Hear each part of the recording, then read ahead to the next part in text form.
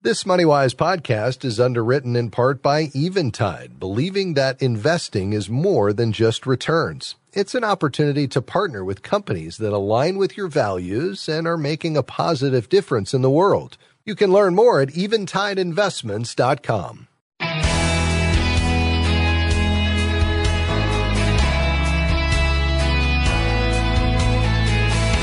Benjamin Franklin said, "A penny saved is a penny earned." I'm sure you've heard that phrase, but you may not realize that it's a crucial insight into good money management. Hi, I'm Rob West, and just ahead, I'll explain why that's so. Then the floor will be open to your financial questions. The number is 800-525-7000. 800-525-7000. Thanks so much for being with us. This is MoneyWise Weekend, biblical wisdom for your financial journey. Well, as you know, we occasionally like to start out by going back to basics and talking about one of the 5 things you can do with money. Let me review those. You can earn money, you can live on it, you can give it away, you can owe it to someone or to the government, and you can save and invest it to grow it for the future. So those are the 5: earn, live, give, owe, and grow. Today I want to focus on the first of those, earning, but I want to do so in a non-typical way. You know, normally when you think about earning, you think of getting a paycheck or perhaps receiving a pension or a benefit. But I want to home in on Ben Franklin's words that I quoted a moment ago: "A penny saved is a penny earned." Now, if Mr. Franklin were living today, he might say a dollar saved is a dollar earned, but the principle is the same. What old Ben is getting at is that if you can avoid spending, it has the same impact as earning. Let me give you an example, and this is a real-life example from a MoneyWise listener. His monthly cell phone bill was about $125. He thought he might be able to find a cheaper plan, so he shopped around and compared plans offered by several companies. He found that one that met his needs was only $50 a month. So he made the change and thereby was able to save $75 a month on the cost of his mobile phone service. That works out to $900 a year. Now, to return to Ben Franklin's principle, saving $900 a year is equivalent to earning an extra $900 a year. In fact, it's slightly better than earning it, because if the employer of this MoneyWise listener paid him an extra $900, some of that money would have been taxed away. So $900 saved was a tad better than $900 earned. When looking at your overall financial picture, it's helpful to view things through this lens. Always be asking, are there steps I can take to cut my cost of living? If you can reduce your expense, whether it's by $900 or perhaps even more, that's just like earning extra money, or even better. Now, I know you're probably thinking, in a time of rapid inflation, how can I cut costs? Well, first, think about goods or services where there tends to be a lot of competition, such as cell phone service or, in some places, internet service. You might be able to get a better deal from your current provider if you ask, or you might save by switching to another company. But you have to take the initiative to shop around. What about insurance? This is an area in which you might be able to save substantially by comparison shopping, not only for car insurance, but also homeowners insurance, or perhaps a Medigap plan or Medicare prescription coverage. It's not uncommon to find wide price variations in plans and policies that are quite similar. Another place to cut costs is at the grocery store. The fact is, some grocery chains are more expensive than others, typically because they offer more variety. Try buying all your staple items at a discount grocer, and your savings will really add up over time. Now, I'm not saying that all this is easy, but think of it this way. Let's say you spent an hour figuring out how to cut your monthly spending by $100. That works out to be the same as earning $100 for an hour's worth of work. That's not bad. Project that out over a year, your 1 hour's worth of work will pay a very good return indeed. Probably everyone listening to me right now would like to get a raise, and I hope you do get one, but a raise is something that's not going to happen very often. So think about the spending side of the equation. Ask, how can I, in effect, give myself a raise by cutting my costs? Now, you can't cut your expenses down to nothing. That's not realistic. But you may be able to cut more than you realize if you apply yourself. Don't give up without trying. Who knows how much you might be able to save? So when it comes to earning money, always consider both sides of the balance sheet. And remember the principle from Ben Franklin, a penny saved is a penny earned. For more ideas that'll help you in 5 areas of money management, earn, live, give, owe, and grow, check out our website. We have plenty of free content that will help you along your financial journey at moneywise.org. I'm Rob West, and we'll be back with your calls and questions at 800-525-7000. Stick around.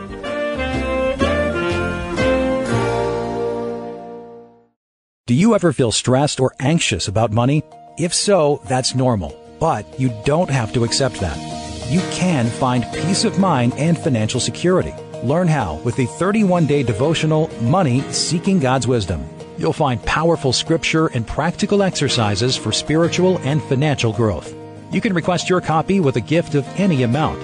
Would you consider a monthly or one-time gift by December 31st? Just visit moneywise.org/give. If the heavy burden of debt is robbing you of freedom and peace of mind, Christian Credit Counselors can help. We're a nationwide nonprofit credit counseling organization that has helped over 300,000 individuals in the last 27 years get out of credit card debt 80% faster while honoring that debt in full. To learn how Christian Credit Counselors can help you, visit ChristianCreditCounselors.org. That's ChristianCreditCounselors.org, or call 800-557-1985. Well, we're so glad to have you back with us today on MoneyWise Weekend. I'm Rob West, and we're looking forward to taking your calls and questions. Here's the number, 800-525-7000. To beautiful Brentwood, Tennessee, Lynn, thanks for calling. Go right ahead. Hi, thanks for taking my call. Thank y'all, too, for your show. It's absolutely wonderful, and it's helped me prepare for retirement someday and stay out of debt. So thank you. Awesome. Well, thanks for saying that. Thank you. I have a question about the real estate market, in your opinion.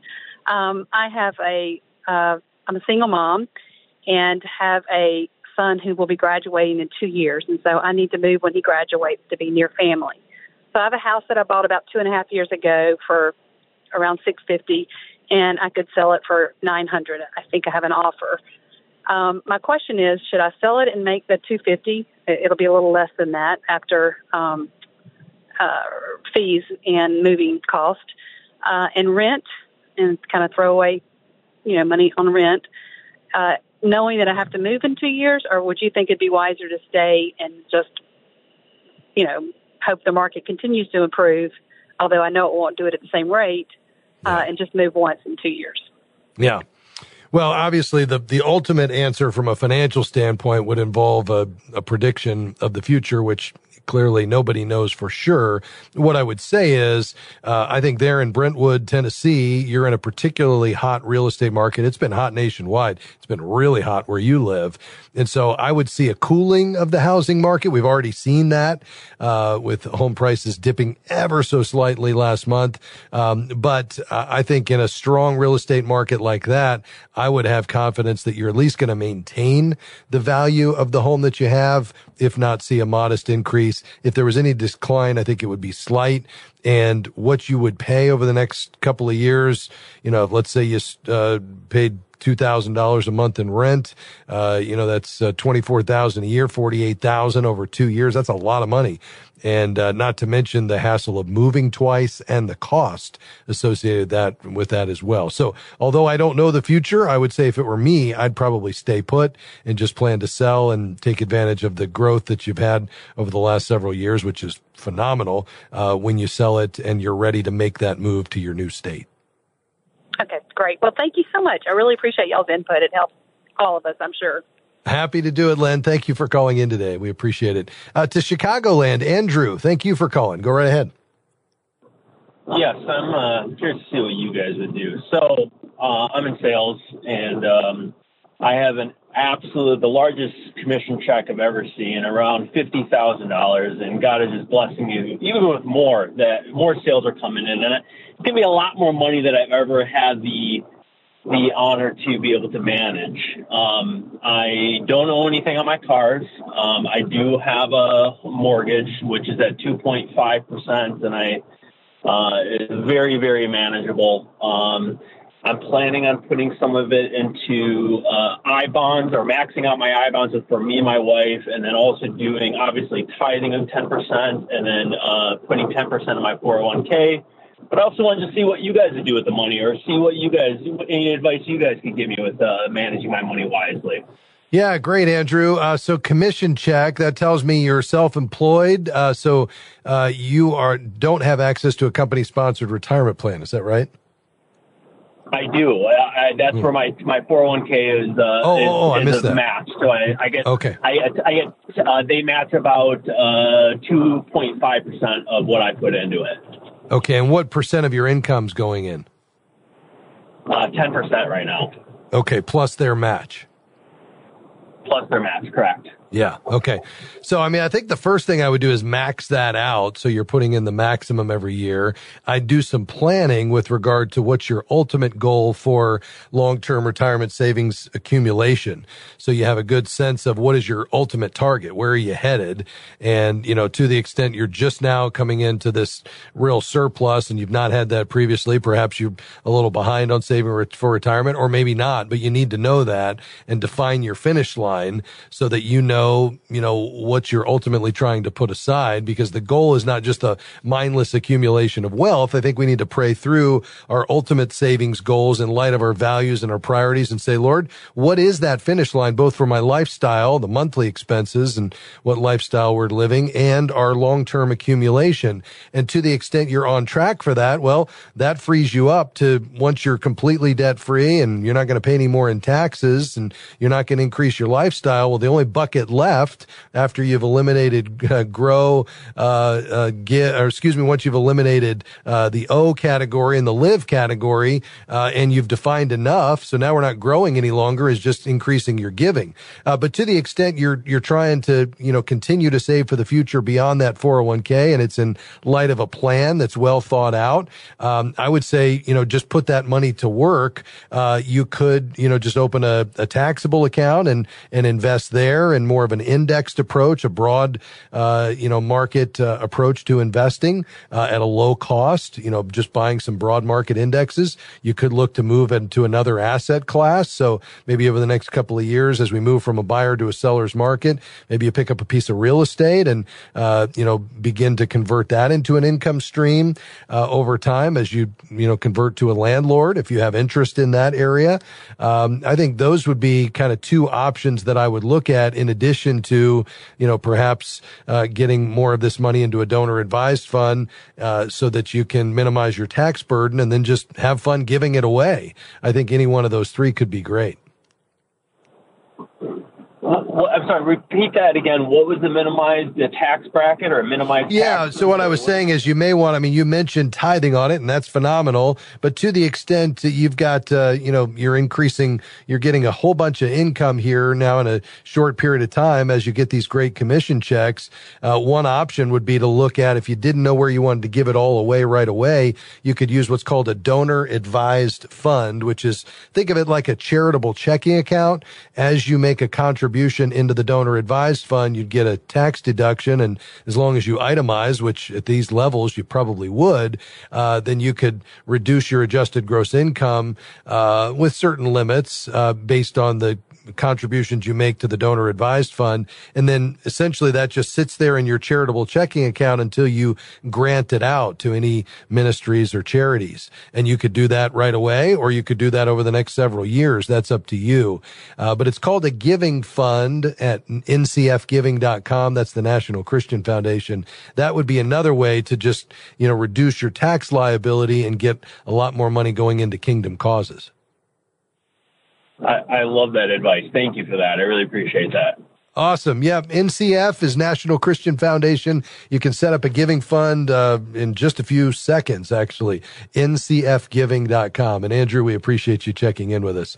Quickly, before we head to our next break, an email that has come in from Brad.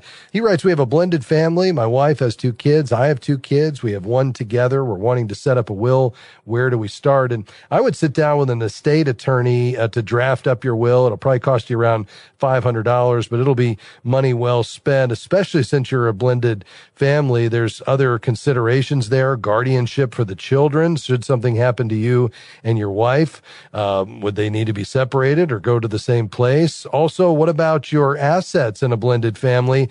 I would direct you to a great resource from our friend Ron Deal at Family Life Blended. It's a book called The Smart Step Family Guide to Financial Planning. And in that, he talks about something called a togetherness agreement that really wrestles through all of these issues specifically for financial planning and wealth management, but for blended families specifically. Again, Ron Deal, The Smart Step Family Guide to Financial Planning. And we'll be back with more calls on MoneyWise Weekend. God's Word is packed with life-changing wisdom about your finances, and MoneyWise is here to help you and millions of others learn to be wise stewards. As a nonprofit organization, we rely on help from MoneyWise patrons, supporters of this mission, to help us continue and expand our outreach. Has God provided financial answers for you through this ministry? If so, please consider becoming a monthly MoneyWise patron. Visit moneywise.org and click Give on the homepage. Investing is more than just returns. It's an expression of who you are and what you value. Does the way you invest your money reflect your identity as a Christian? At Eventide, we design investments for performance and a better world, so you can invest with the confidence to reach your financial goals while remaining true to your Christian values and commitments. We call this investing that makes the world rejoice. More is available at investeventide.com. That's investeventide.com. Welcome back to MoneyWise Weekend. I'm Rob West, your host, and I'm looking forward to hearing from you as we take your calls and questions from all across the country. 800-525-7000 is the number to call. Chattanooga, Tennessee. Michael, you're next on the program. Go right ahead. Hi there. I think I have a unique issue. Okay. In 2014, at age 60, I started a master's degree in order to teach at college level in my career. Okay. 2017, I started making payments on the loan based on the repay as you earn, which was $100 a month. Okay. Well, the loan is approaching $100,000. Yeah. I'm going to be 70 next year. So the college where I teach, because it is a state school, we have loan forgiveness if I make 120 payments without missing any. Yeah. So that will be 2027. And so what's the best thing to do? Do I need to calculate how much $100,000 is and try to pay that off, with my salary, my educator salary and Social Security in order to get that paid off, or just wait out the loan forgiveness, or, as a Christian? So. Sure. Yeah, there'd be some that would disagree with this. I don't have any problem with you taking advantage of the loan forgiveness for this specific program that your school applies to. But with regard to this particular program in terms of public service loan forgiveness, it's an incentive program that really is driving toward a need that exists. And if you qualify for it, Michael, I would say take full advantage of it. So I would send your scheduled 120 or 10 years worth of on-time payments, and if they're going to forgive the rest, I'd be grateful for it.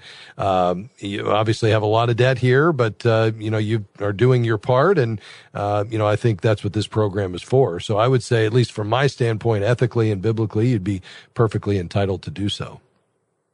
All right, great. That's what I needed to know. Thank you, sir. All right. Thank you, Michael. We appreciate your call. To Chicago, Mitzi, thank you for your patience. Go right ahead. Sure. Thank you for taking my call, for all that you do. I have been meaning to call for a long time. Our mother passed away about 2 years ago. She left the house to my sister and I via a transfer on death instrument. I live in the home and two brothers, me and my children, and then my two brothers. One is about to move out, the other eventually. So my question is, there is equity in the home. There's a $100,000 mortgage. The property's worth maybe about $330,000. I would like to convert the property, fix it up top to bottom, and turn it into a 3-unit property so each family can live in, whoever can afford to can live in it. Or does it make more sense to buy out my brothers? My sister still wants to stay on, and then just have a rundown property, just not because we wouldn't have enough money to fix it up if we bought out our siblings. Yeah, well, I think we've got to begin kind of with each person's objective in mind. Is, any one of the three, or the options are to try to cash out. Number 2 would be to try to turn that asset into income production, or number 3 would be to actually occupy it. So do you feel like you all three of you have clarity on which one of the 3 you would like? And actually there's 6 of us, and total there's 6 of us, but Tanya, my sister, and I are the only ones who own the property legally. So we're all in agreement to converting it into a 3-unit, but that would mean we would have to get a construction loan and take out, I would assume, about $300,000. So we would have a $400,000 mortgage. Or does it make sense just to buy out a few of my siblings, and then I live in the property and my sister's in another state? So. Yeah, I guess I don't understand you said 2 of you own it legally, but it actually was inherited by all 6? Well, my sister and I inherited the property, but there's 6 of us. She had a will, and in the will it says she wanted us to sell it, and we split it equally. So we all have a stake in the property. Okay. So it really was inherited 6 ways. Yeah, I mean, the idea that the 6 of you would go into business together, which is what you'd be doing, sounds exciting. It also sounds very complicated, just because relationally that, when money's involved and renovations and, renting it out and who's managing it and who's, a silent partner and who's not carrying their weight and who gets into financial difficulty and wants to get out. I mean, this is complicated stuff. I mean, why not just liquidate it and each of you take your part? And then if you want to go get in the real estate business, you can do that. Is it because of the sentimental value or something else? Yes. So most of the siblings don't want to sell it. I would say I would be the only one okay with selling it. Everyone else wants someone to keep the house. But I don't want the complexity of having, to owe, the shares to my siblings and live with some of them in the same house. I would like my own. So it is very complicated. It is complicated. I think you all need to have a sit down together and decide what you want to do with it. But I'd discourage you from going into business with 5 of their family members. That just is a recipe for challenges down the road. And whatever you do, make sure you have an attorney involved. This one's a little complicated. How about we do this? Leave your name and number, and we'll have one of our team members get back to you. Thanks for your call today. To DeKalb, Illinois. I think our final caller, Christian. I've got just a minute or so left. So I'm in debt a little bit. I have my credit card debt is $7,000. I'm 20 years old. I'm about to finish my degree as an associate, and I also have a car payment, and the car is worth right now $27,000, and I owe about $15,000. I was wondering if I should sell the car, get debt-free, pay off my credit card, whatever that money I have left is buy a cheaper car around $10,000, or what do you think about this? Yeah, the challenge right now, Christian, is car prices are just sky high. So now you should get that sky-high price on the sale, which means that if you're maximizing it on the sale, then you could afford to pay a little bit more. If you can find a good, older, reliable car that would allow you to sell this $27,000 car and pay off the credit card debt, I would do that. I just do your homework to make sure you can get what you want, and then you can find that new car that allows you to get in at a price point that frees up the money to pay off the credit card debt. But before you do that, get on a budget and make sure you can live on it for at least a couple of months, because I don't want you to pay it off, the credit card debt, and then only to have it come back down the road. Thanks for your call. That's going to do it for this edition of the program. We have covered a lot of ground, it seems, and that's always the goal. My thanks to our amazing team today, including Deb Solomon, Amy Rios, Jim Henry, and Gabby T. I'm Rob West. I'll be back again next time and hope you will too. God bless you. Bye-bye. MoneyWise Weekend is provided by MoneyWise Media and by listeners like you.